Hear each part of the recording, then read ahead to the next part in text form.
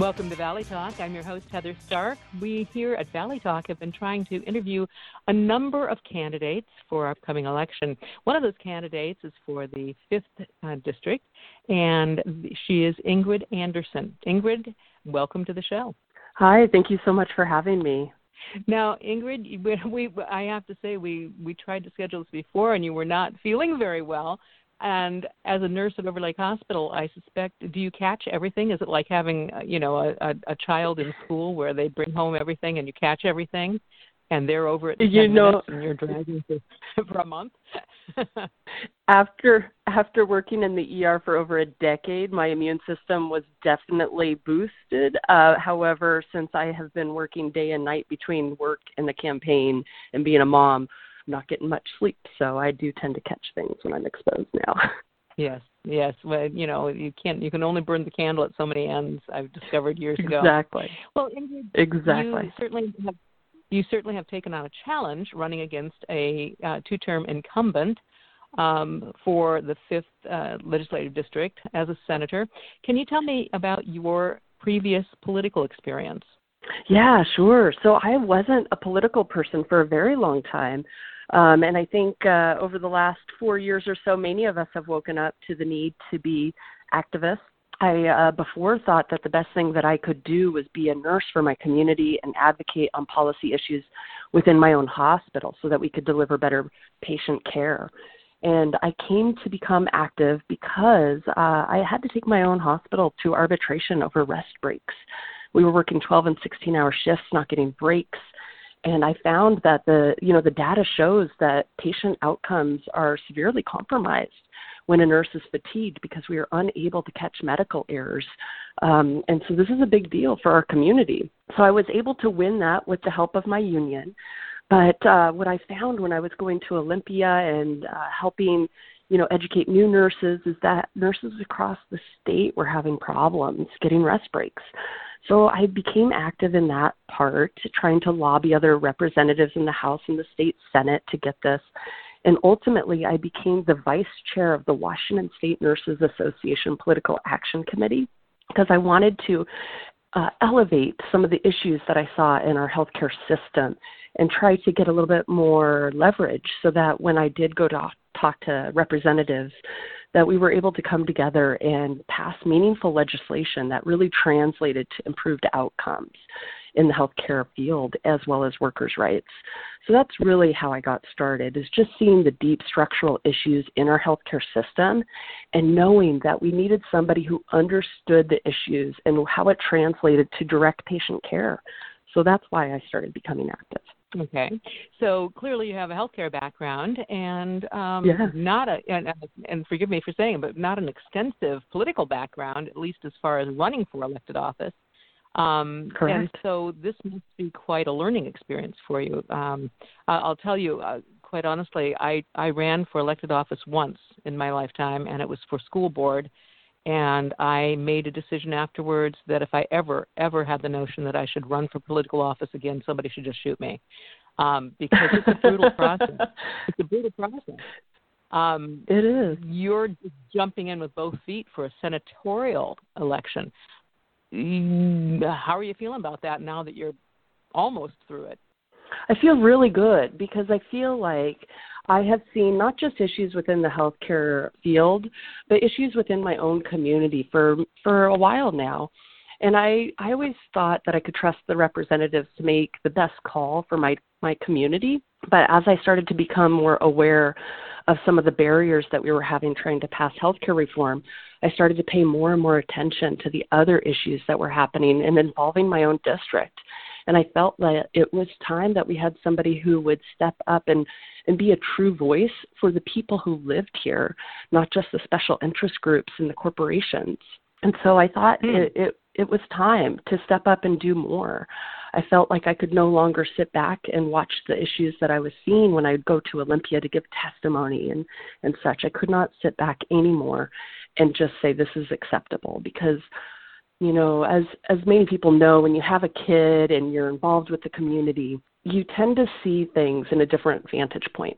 If I want to leave this community for my son, this even better than what I had when I was growing up. And so I think we need somebody who's rooted here and who understands the values of the district, and somebody who will fight tirelessly for the people here. Mm-hmm. Well, and that's the rub, isn't it, to talk about the values of the district, because every candidate says that he or she represents the values of the district. Yeah. So what exactly does that mean? What are the values that you are talking about? Well, one of the things that I have seen time and time again from the incumbent is he takes a lot of money from major corporations, predatory lenders, pharmaceutical companies, insurance companies, a lot of big major corporations. Very little of his money that he raises actually comes from constituents in the district or even around the district, neighboring districts. And when I was going to Olympia and giving testimony, I would also see other issues and bills and see him voting against things like our schools and our environment.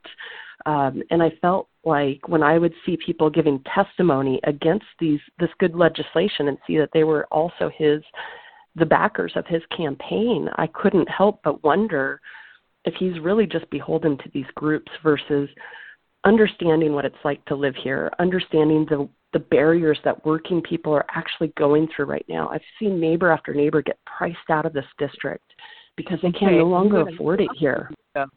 I'm going to interrupt you here, though, so I can follow up on some of the things that you've said.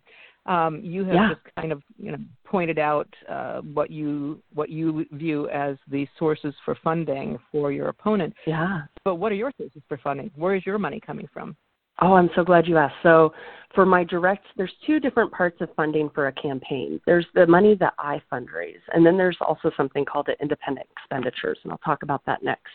The money that I'm raising is primarily all from local individuals within this region, in the King County area primarily, and I also am taking money from union PACs. These union PACs is something that my opponent calls special interests, but those are our teachers, our laborers, our nurses, our grocery store workers. And in order to qualify to get that money and that endorsement, I have to go through a series of interviews and applications. And it's the people who are working on these front lines who are talking to me about their values. And they're the ones who are deciding that I meet their same value set. And they're the ones who are deciding that I qualify for that donation to my campaign or that endorsement. So that is all from working people, all the money that does come from unions. And so I'm proud to have that money, but also a lot of grassroots funding. I don't mean to be contentious here, but I must say you're pointing out, I don't know. I mean, I have a business. And I'm not endorsing one candidate or the other. Actually, I'm not even in your district. But I have a business. And from what you're saying, it almost sounds, and I don't mean to sound contentious here, but I just want to clarify because it does sound like, okay, well, my opponent is being supported by businesses. But businesses are made up of people. Oh, no, I'm not. I'm okay with that. Unions are made up of people. And it makes it sound I'm not talking about small businesses. I think that is the foundation of our communities. I'm talking about major predatory lenders or pharmaceutical companies. I'm talking about people who have a lot of money of lobbyists who are already representing them in Olympia versus the everyday people who don't have that. But surely I have nothing wrong against small businesses. I mean, some of the largest influencers in Olympia are the unions. So I guess I'm confused because, I'm confused because I'm not understanding how you are differentiating your sources of funding. Yeah, sure. Not because of the actual business or individual who writes the check, but because of who that business or individual is. Are you saying that most of your funding comes from King County? Are you then inferring that your opponent is getting funding primarily from outside of King County? I'm not sure where all the businesses have their capital base, but Bank of America isn't what I would consider, a local funder and not somebody who necessarily represents the people, but a small group of shareholders and their interests. Mm-hmm. So that's a big difference. Okay. All right. We're going to let that go. Okay. So my original question was, whether it was an intimidating thing to run for a Senate office first crack out of the box. And you have identified certain issues that you're running for. Obviously, healthcare. But do you want to talk specifically about healthcare and COVID, why that has become, because that certainly has become a political issue. So do you want to talk a little bit about your stance on that and what you would do differently from what's being done right now? Yeah. So I think with what the state legislature did in the last session was actually pretty good considering the lack of knowledge we had on COVID. But when we go to session next year, we are going to need some different kind of expertise and some different knowledge base so that we can see that the legislation that is being proposed doesn't just look good on paper, but translates to actual improved outcomes in our community. And it's hard to understand what that is unless you've seen firsthand what the structural issues are that we're looking at.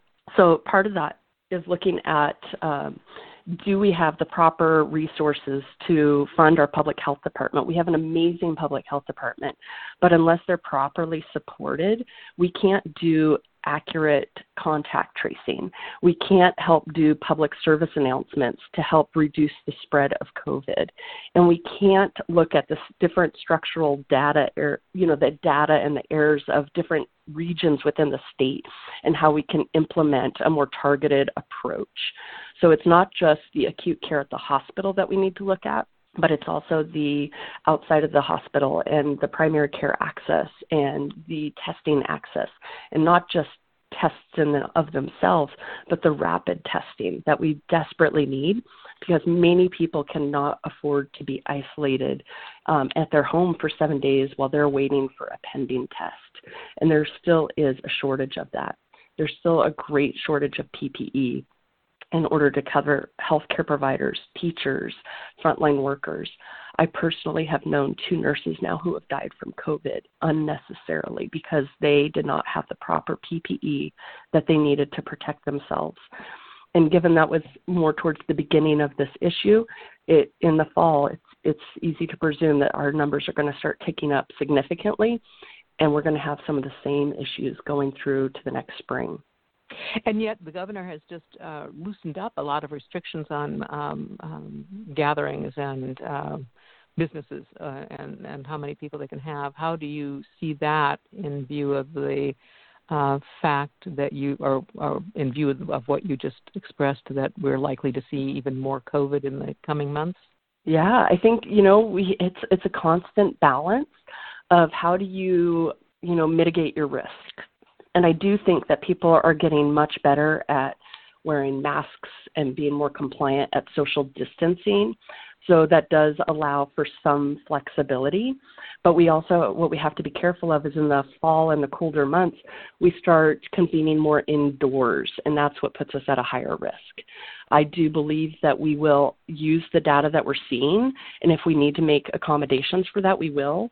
But we also need our economy to survive this pandemic, which is here for a while at this point.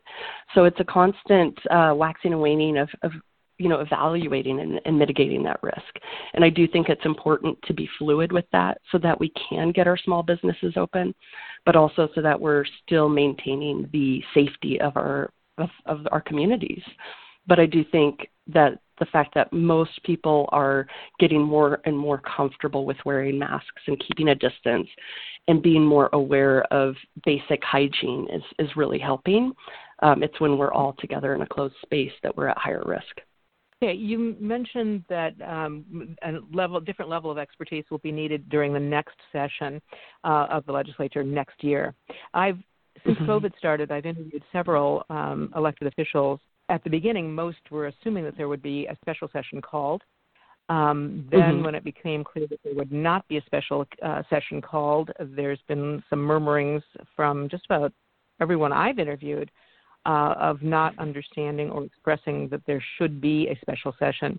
And I'm talking about people who are Democrats as well as Republicans. What's your feeling about the special session? You just kind of glossed over that. So do you think there should have been a special session? I think this is something that I don't have the inside knowledge on because I am not a current sitting elected official.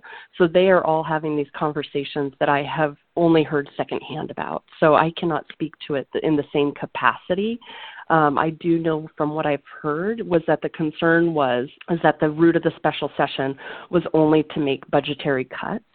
And they were worried that this would really compromise some of our most marginalized community members who are really dependent on certain things. So this is also just secondhand knowledge because I'm not included in these conversations, right? So that is one of the concerns that I heard was time and time again that people were willing to have a special session if it was holistic and not just looking at making cuts. And even though we are projected to have a huge shortfall, with the last revenue projection, it's half of what we thought we were going to be looking at even just several months ago. And we also don't know how much our next federal package will be. So we do need to be careful of where we're making cuts, and we don't want to make them before we actually need them.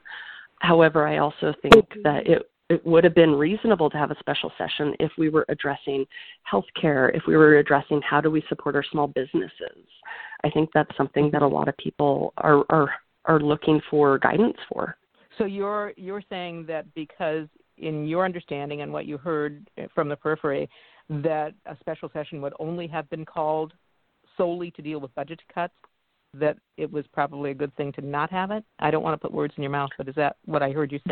That's what I've heard from multiple elected officials. But again, I'm not on those phone calls, unfortunately. So, okay, all right. As a layperson, I mean, obviously the legislature needs to deal with the budget, but in the midst of all this, I find it hard to believe that would be the only topic that they would have a special session for.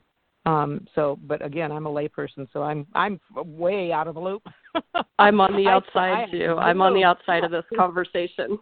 but I think we do need to.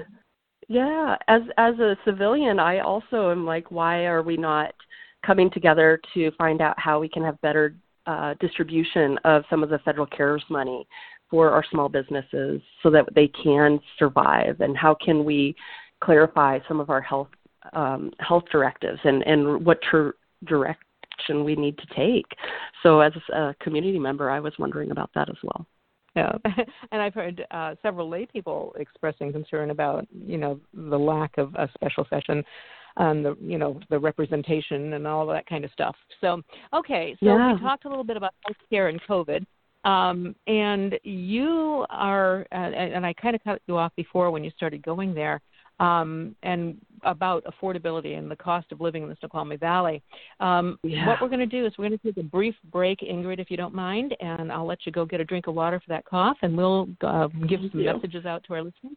And we will be right back on Valley Talk, right here on Valley 104.9 FM. You're listening to Valley 104.9 FM, your Valley community radio station.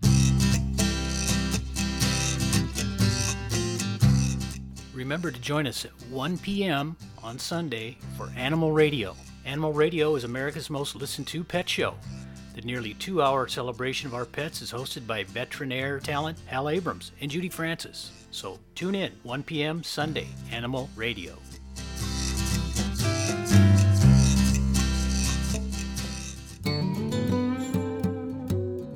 What inspires an author to write a book? How do novels and plays get written? Why are some books impossible to put down?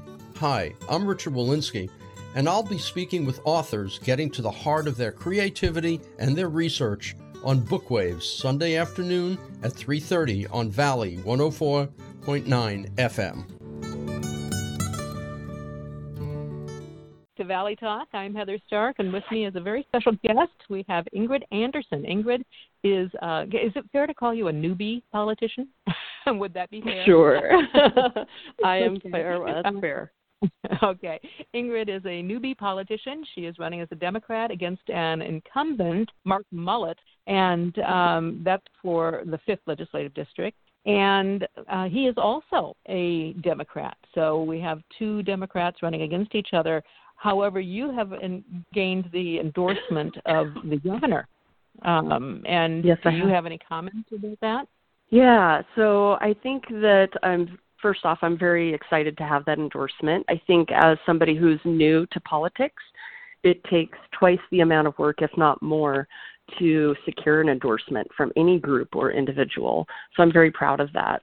And I think through our conversations, we really feel like there is not enough healthcare perspective in our state Senate at this time, and that we needed that healthcare background even before COVID hit, and now more than ever, we really need that different level of knowledge to make sure that the legislation that we're passing is meaningful and will translate to improved outcomes for our community.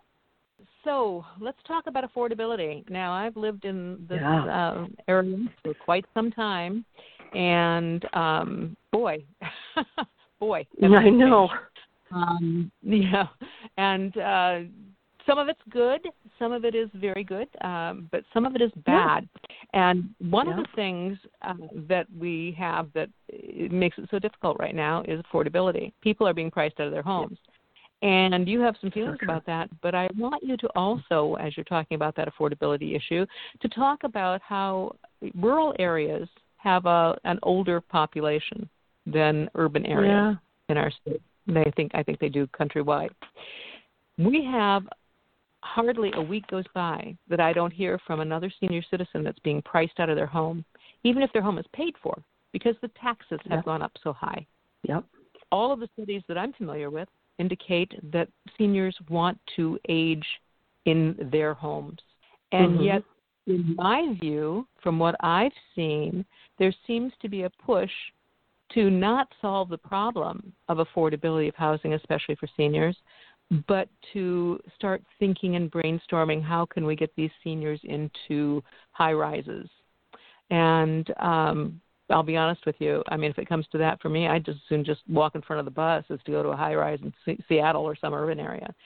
So I'd like you, as you're talking about affordability, to not talk just about families, but to also talk about the problem with seniors and affordability. I am so glad you're addressing this. So I live in rural Snoqualmie. It's unincorporated King County. You're familiar with the area. I live by the old Norman Brook Farm, if you know where that is, or remember where it was back in the day.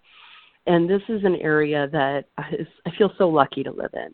And honestly, I couldn't afford it today if I had to buy my house today as a nurse with a husband who also works in healthcare. I mean, that's how outrageous the housing has gotten out here, let alone the taxes like you're talking about.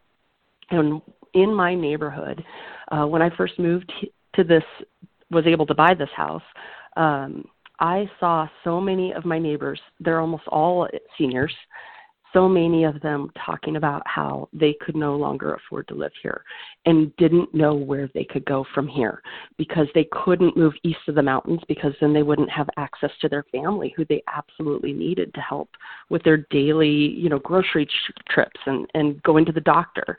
They need to be close to their resources and their network of people. But they were time and time again getting priced out of this area, and it's been heartbreaking to see people that, I don't know if I told you, I live in the house next door to the house I grew up in where my parents still live today. So I've known these people almost all my life.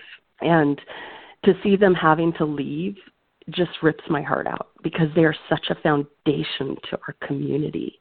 And I think things that we need to look at is how can we protect these people who have worked so hard to create the community that we get to live in today? How can we protect them so that they can stay in their home and that they can keep their network of people around them? And I think there are some protections for seniors, but there's not enough. There's not nearly enough. I think we really need to look at how can we cap property taxes on this population so that they can stay here even after they pay off their home and they're not displaced. It's like a different form of gentrification, and it's unacceptable to me because we not only lose out on a great community member, we miss out on that knowledge and that multi-generational living arrangements with lots of different people in the neighborhood that really create a different kind of community. So that's something that I think we absolutely need to look at. Okay, so you're advocating that we study it, or what do you mean? I think we should find ways that we can cap their property taxes, so that at the time of retirement, there's only so much it will ever go up. So that because their budgets are staying the same all through the rest of their life for the most part. they're not having these new great sources of income, yet the cost of living continues to go up exponentially. So how can we, at the time of retirement, look at capping that property tax increase and finding a way so that we're not pricing them out of their homes? So it can only go up a certain percentage for this population. Okay. Next issue that you have on your site is education, schools. Let's talk about that a little bit. What do you see as the biggest issues with and problems and things that are coming up for the schools, for education, and what do you think we need to do about it? There's so much. Do you want me to speak specifically to the issues that are at hand with COVID in our schools opening, or the systemic issues that we've had? Yeah, you can talk about school openings, and I'd also like you to talk about the sex ed bill that is going to be up for a public vote during our next election. I'd like you to talk about classrooms and whether or not children need to return to classrooms at this point and at what point. So just the whole thing. Just yeah. So I'll start with the COVID and opening, because that's obviously on the front of all of our minds. So I have a son who is 5. He just started at Snoqualmie Elementary, the school that I went to when I grew up. But obviously he has to go virtually at this time. And this has been a huge barrier because I do not have the luxury of working from home and helping him through his education. So this has been a big issue for my family as well, because we have to go to the hospital to work to take care of our family, our community. So who do we have to help us? So we've really had to piecemeal some stuff, and we're lucky enough to have great neighbors who have helped us. But think about how many moms out there are single moms who have to go to work. I mean, where are they at? How are they putting food on the table right now? But at the same time, we physically are unable to let all of the children go back to school in a safe way. There is a lot of studies coming out now that shows that there is permanent neurological damage that some of these kids are having when they have COVID. They may not present with this acute, severe symptoms that many adults do, but there are other underlying things that we are finding out that they may be at risk for. And not just that, but they can be carriers, and then they go home and see their parents, who then see grandparents. So it's a huge risk putting them all in school in large numbers. I do like that the schools are trying to find a way to do a hybrid model and see which families are willing to stay at home and which families absolutely need to go to the school, because we may find over time that allows for a lower amount of students physically in the classroom, so that we can start, slowly triaging and phasing in different groups. I do think we need to look at our early learners and special ed groups as the priority at first, because they've been shown to be struggling the most with the online learning. And I can attest to that with the son of a kindergartner, that it is very difficult to get them to sit in front of a computer, as well as the risk of having that much screen time has other neurological implications. So I do think things that we need to do is find out how we can encourage those who can stay online to stay online, so that those who do not have that luxury are able to go back sooner. And then also we need to make sure that we are not putting these kids into close of proximity. We also need to make sure that we're having protection for our teachers, and that means providing them with adequate PPE as well, which is a big issue. So if you're looking at a kindergartner or a first grader, it is a high likelihood, if you have even just 15 students in a class, that teacher is going to have a high risk of exposure. And it's not okay to put them at this huge risk either.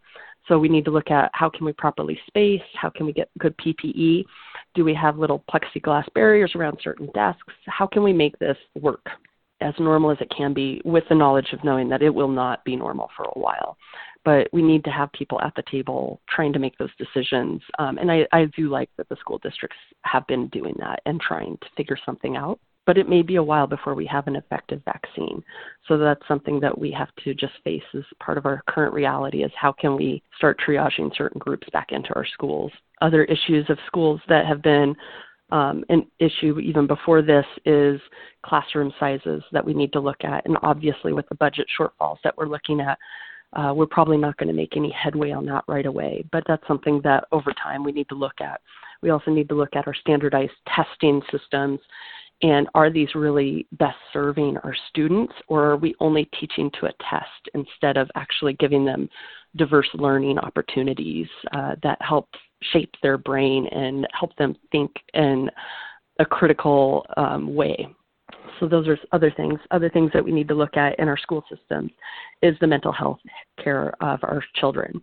I have seen for many years now an increase in mental health issues, including suicidal ideations and anxiety and defiant syndrome and other issues in students, and it's the uptick is significant. And so one of the things I think would be really helpful is if we actually started getting mental health counselors into our school, started doing different screening systems so we could try to identify those kids who are at risk of suicide before it gets to be too late. Those are some things that are really important. You talked about Referendum 90.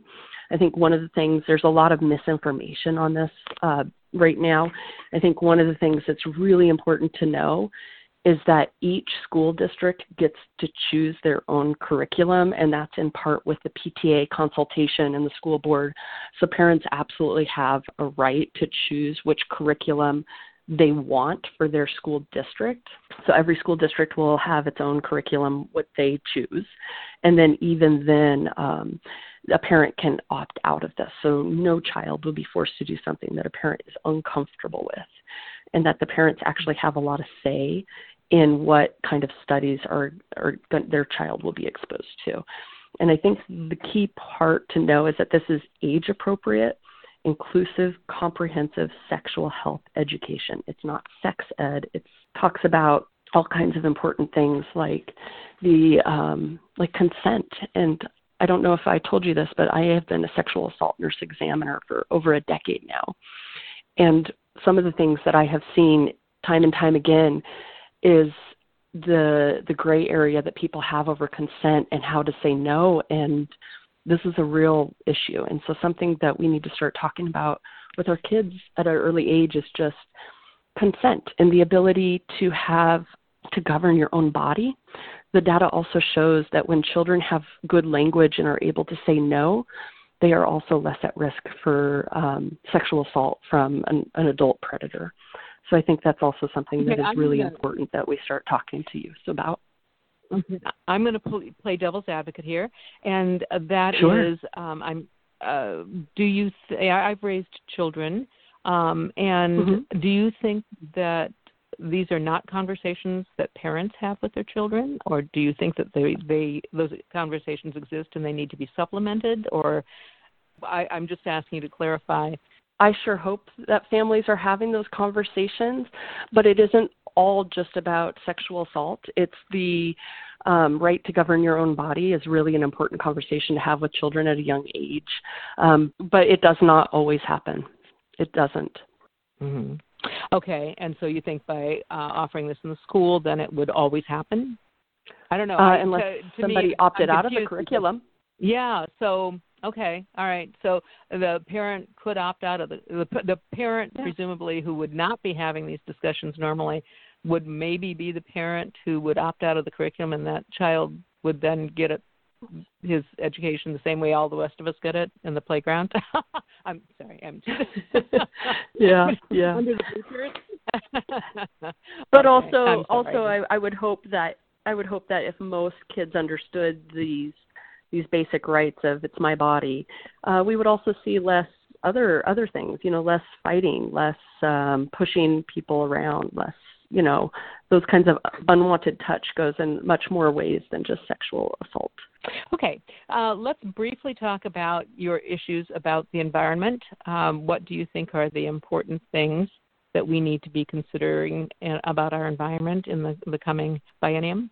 Sure, there is a lot that we have to be worried about, especially if you've seen all the smoke in our air with our forest health and forest management. I was just talking to Hillary Franz the other day about the different things that we could do to expedite our forest health, which has been grossly underfunded for a long time. So we are not doing the 10-year plan and the 20-year plan as we could. We have very limited amount of actual forest fighters on staff and limited training for these people and limited amount of on-call forest fighters. So when the fires do happen, they happen quick and they happen in a severe way, and we have a limited capacity to respond, especially because we are one of the last states on the coast to have the fires. So usually it's California, then Oregon, then us. So usually they are at full firefighting effect by the time we have our needs come up. So it's harder to get other states to come and assist us. So looking at our forest health and fire management is going to be essential to protect our clean air. Other issues that I think are really important to look at is to pass the clean fuel standards, which is passed in the House 2 years in a row and continues to stall in the Senate. The way that our fossil fuels are right now, it directly increases the risk of or the amount of particulate matter in the air that we are breathing, and this shows in the data that it shows an increased risk of death due to heart attacks, asthma, atrial fibrillation, COPD. It exacerbates these issues. And so if we pass this clean fuel standard, we would have an immediate reduction in this particulate matter, and we would see an immediate reduction in things like childhood asthma and the risk of heart attack. And so that would have a profound impact on our community in the air that we breathe every day. Do you know why it hasn't passed in previous sessions? There's a couple of people in the state Senate, the opponent in particular, who wants to tie it to other legislation and will not bring it to the table unless it's tied to other legislation. Okay. And, of course, that's not unique to that particular issue. I mean, that happens all the time. Yeah. Not only in Olympia, but in Washington, D.C. So, okay. Yeah. Very briefly, we've got about 2 minutes before we take our next break. You list on your webpage that gun safety is an issue. And can you explain your stance on gun safety and what we need? I mean, I don't think you'd find anybody who would say no guns shouldn't be safe. So that's a given, that we all want gun safety. But could you give me in a couple of sentences how you envision the problem and how it could be exacerbated? Yeah, so I am a gun owner, and I am a big advocate of our Second Amendment rights, but I also see as a nurse time and time again the risk of guns and the amount of death that we have. And a lot of this is related to mental health. So I think there are a lot of different things that we could do related to like voluntary signing over of a gun if you're in a bad spot, different ways that we can change legislation to target people who are suicidal, as well as finding ways to incentivize people to have proper storage so that kids are not accidentally, and I know we have passed some legislation, but we need to incentivize it for gun owners, finding ways to help get them the resources to lock up and secure their weapons properly so kids are not having access to them. And there's a lot of other things that we can do, but in 2 sentences, that's my synopsis. All right. Your response to that also intrigues me, having a father who killed himself with a gun. I'm not sure you can really prevent that by locking up a gun. That's something I'd have to Not all of it. More. Yeah. Not all of it, but there are a lot of times I've seen as a nurse where I would have the ability to make a report to police when I know somebody is actively suicidal and has a gun. But there's a lot of laws that prevent that. So I think we need to explore, like, how can we protect people's privacy, but also in an imminent danger, is there other forms of extreme risk protection orders that might be something that we can look at? All right. Thank you for that. And it's time for our next break. So I appreciate how quickly you address that issue. When I'm have one eye on the clock and the other eye on my list of questions, I'm going, oh, okay, how fast can we talk? So I appreciate that, Ingrid. Okay, we're going to take a break. We're going to give you some important information outside of this program, and then we will be back in a couple minutes. I'm Heather Stark, and you are listening to Valley Talk on Valley 104.9 FM. You are listening to Valley 104.9 FM, your station for Valley Talk and info. Hi, I'm Melinda Hemmelgarn, a registered dietitian, investigative nutritionist, and host of Food Sleuth Radio, the show that helps us think beyond our plates, connect the dots between food, health, and agriculture, and find food truth. If you care about the food you eat, then join me on Sundays at 3 p.m. on Valley 104.9 FM for Food Sleuth Radio. There are 3 good reasons why you want to listen to the Children's Hour. 1 is because it has nice music, and 2 is because there are kids in it, and 3 is because there's lots of good, nice stories that you might want to hear. Educational entertainment for the whole family. I love the Children's Hour. Kids Public Radio. Sundays at 10 a.m. on Valley 104.9 FM. To Valley Talk. I'm your host, Heather Stark. With me is a candidate for Senate for the 5th Legislative District in Washington, and that, of course, includes Carnation and the whole Snoqualmie, most of the Snoqualmie Valley, all the way into Issaquah and all the way down to, I know it goes a lot further south, Ingrid. Ravensdale, Black Diamond, pockets of Renton, Maple Valley. So that's a big district, and it's a diverse district, I think. Let's talk about a couple of things having to do with that. You know, when people in this district, we already talked about the rural areas tend to have older citizenry, and we talked about that in regard to housing. But can we talk about it briefly in regards to health care as well? It's harder for older people because our community hospitals are pretty much a done deal. We've pretty much consolidated everything over the last few years into more urban areas. And so if you get sick in Carnation, probably what's your best hope, I guess, to get to Bellevue or to Kirkland for hospitals. And normally that probably works pretty well. But with COVID, we're seeing people maybe having to be moved a little bit faster. That being said, what do you see as a particularly rural response to health care? I'm sorry, I don't think I understand the question. What should we do to respond to that? Absolutely articulate and spot on.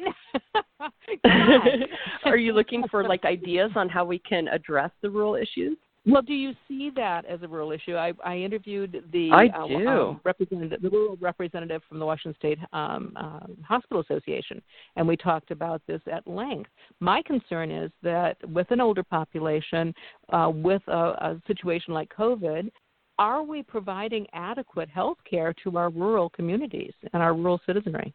Most of the people who are elderly who do come down with COVID need hospitalization. And in that capacity, we are lucky to, even though we don't have some hospitals right in the rural areas, we are lucky to be right next to some of the best hospitals in all of the U.S. We have Swedish in Issaquah, we have Overlake and Bellevue, and those deliver most of the acute care needs for our population, which is amazing and is appropriate with COVID.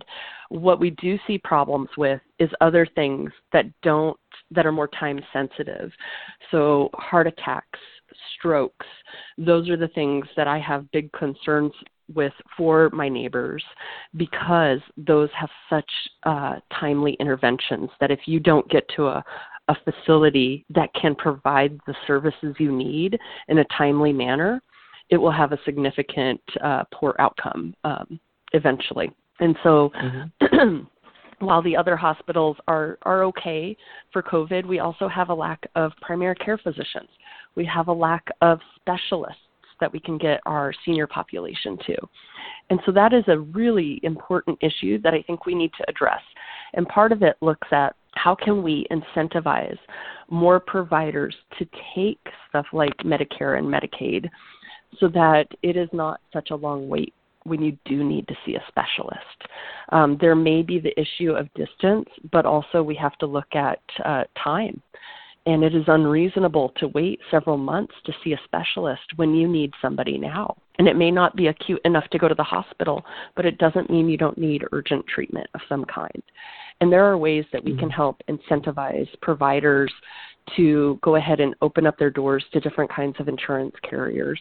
And looking at how we compensate them at a state level is a really important part of that conversation. Well, that's an interesting point, since I just read that many governmental agencies that control Medicare, et cetera, I'm not talking necessarily at the state level, are actually reducing payments to physicians.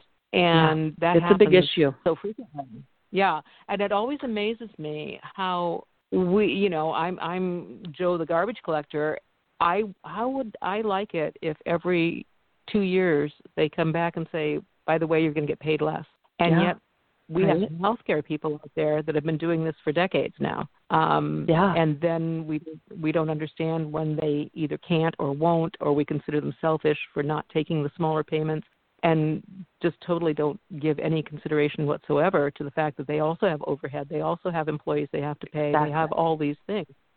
So it's interesting to hear you say that. I'm not sure what you mean by incentivize, because isn't let's face it, filthy lucre is pretty much one of our biggest incentivizers. So how are you? Pretty much all of healthcare is regulated by our legislation, either at a federal level or a state level. And there's a lot of different things you can do to incentivize different providers to take different kinds of coverages. And I would have to explore with my colleagues of what they were comfortable with. But things that we need to look at is, how can we increase our reimbursement rates? How can we potentially offer different tax breaks?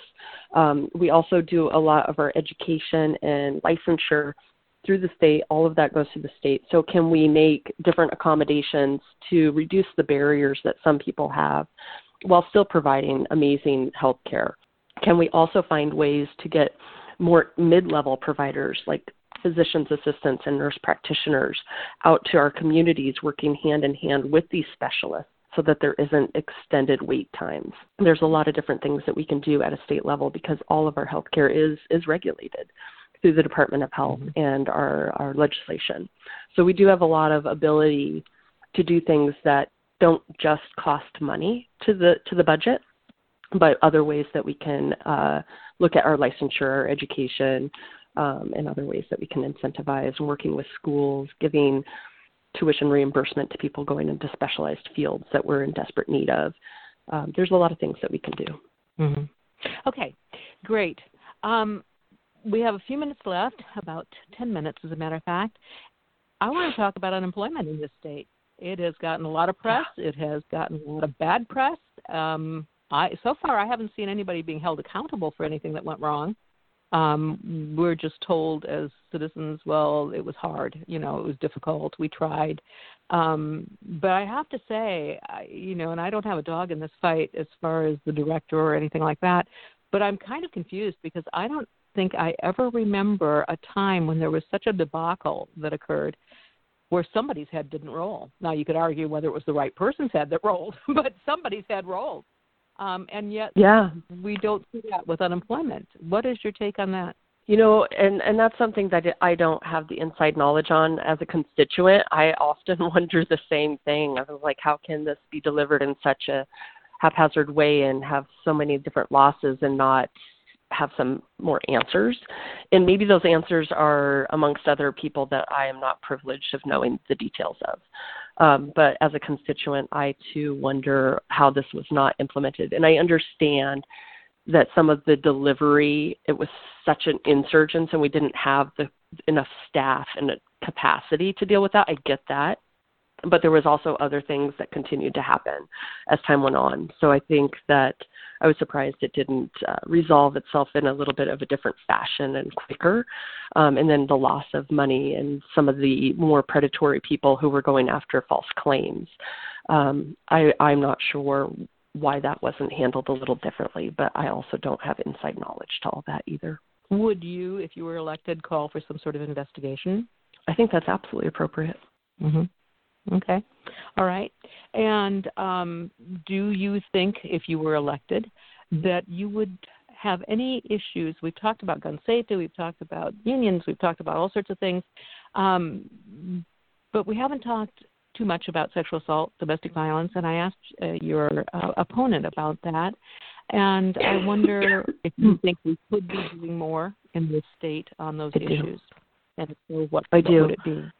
So I have actually been a victim of domestic violence in the past. And so I have firsthand knowledge of the damage that it causes and how difficult it is to get out. And while we do some things in an amazing way, such as a nurse, every time I screen a patient, I ask them if they have any active domestic violence issues. If they are not alone and they're with somebody, I try to find an opportunity that they are alone, like if they go to the bathroom, to then ask them.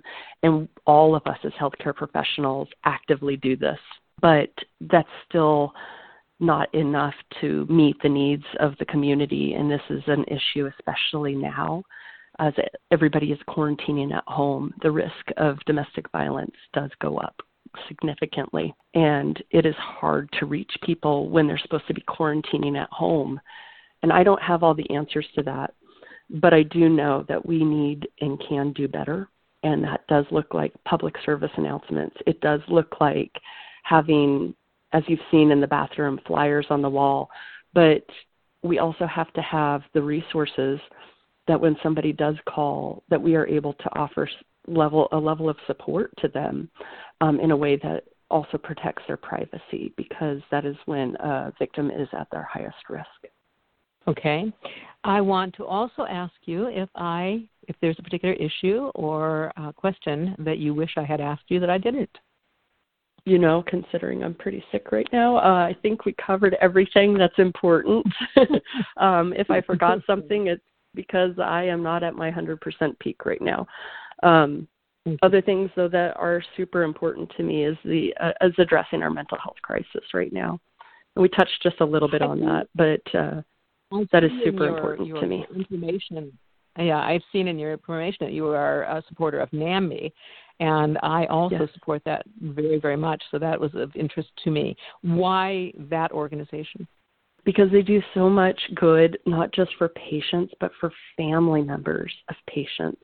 One of the most difficult things is if you have a loved one who is going through mental health crisis and not knowing what to do, how you can support them, and also how you can take care of yourself. And NAMI does an amazing outreach. One thing that I did not say is I am nearly done with my graduate degree to become a psychiatric nurse practitioner. And I did put that on hold for this, but I have seen a huge issue with lack of access to providers in our community.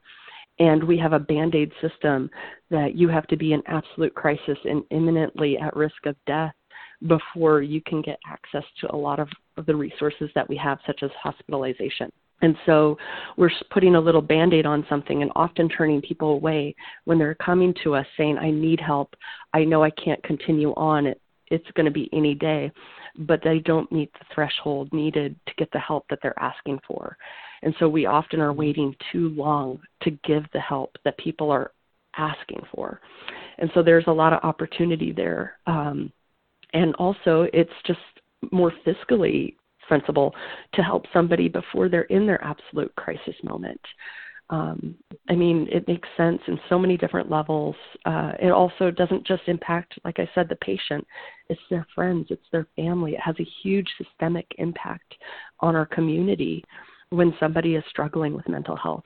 And if we can properly address this, we can also get people off the streets. We can help with substance abuse. We can get people to become productive members of our community again. And so the investment is amazing for what you get if we can help restructure our system and how we currently deal with mental health. We also have a lot of people in jail when really they have nonviolent offenses, and a lot of it stems back to the mental illness. Yet here we are paying to house them and feed them instead of getting them the mental health treatment that they need at a fraction of the cost. So there's a lot that we can do to fix this. That being said, do you think that there's any hope for Western State Hospital, or is that just a lost cause? Oh boy, I sure hope so, because there's a lot of people who do need that long-term housing, and sometimes I have seen in the ER where we would have patients there for weeks waiting for a bed at Western, and we did not have the ability in the ER to give them the care that they needed, but there was no beds available. There's a lot that needs to happen at Western to make it so that we're better serving our community. Ingrid, thank you so much for letting me grill you and for being gracious under that. Thank you for giving this interview, even though you're not feeling very well. So I thank you, and much as I wished your opponent good luck, I'm also going to give you the good luck wish at this point. And please stay in touch with us and let us know how everything is going for you, one way or the other, after the election. Thank you so much. I really appreciate it. You're welcome. And thank you for listening to Valley Talk, and thank you for listening to Valley 104.9 FM. All of our interviews will be available on our website, valley1049.org, and you can review them if you'd like to hear more. And you can always reach me at heather.stark@valley1049.org. Thank you for listening, and join us again next week.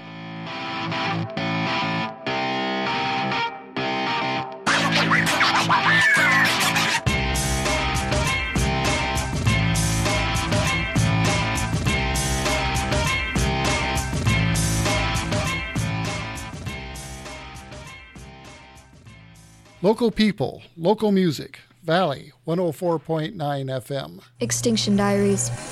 It is incredibly dark imagining the extinction of the largest rainforest and terrestrial carbon dioxide sink in the world, the Amazon, home to 1 in 10 of all life on Earth, where even the native people are being hunted, ambushed, and killed right along with the forest.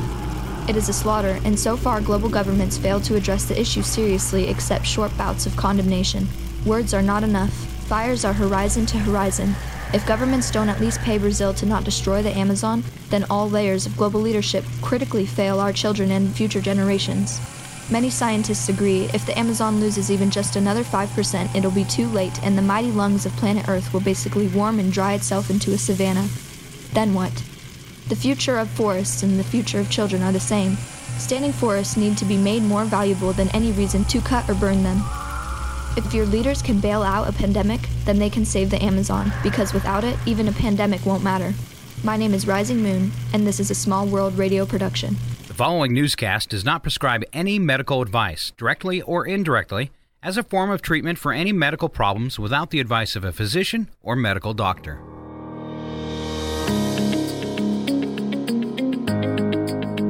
Welcome to That's Edible. I'm Daisy Oz. In this episode, I'll be presenting nature's serene sedative, valerian root. Many people suffer from insomnia in today's stressful world.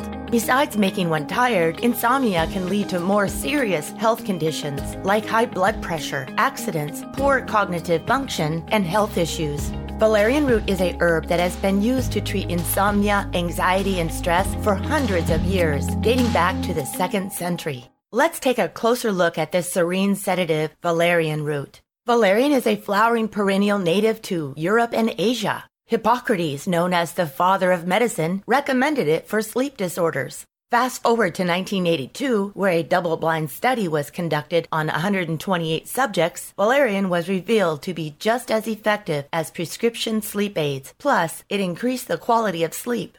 This sedative root has been researched extensively, and though it's not as potent as some prescriptions, valerian is safer and has fewer side effects, like it doesn't have hangover or mental grogginess effects. Valerian also encourages deeper sleep because it reduces the time it takes to get to sleep and decreases motor activity during sleep. It is considered by many practitioners as the best natural insomnia treatment, and I can attest to this as it helps me sleep sound and deep. There are active components in this root that release the GABA receptors in the brain, which is what helps people fall asleep easier and stay sleeping longer.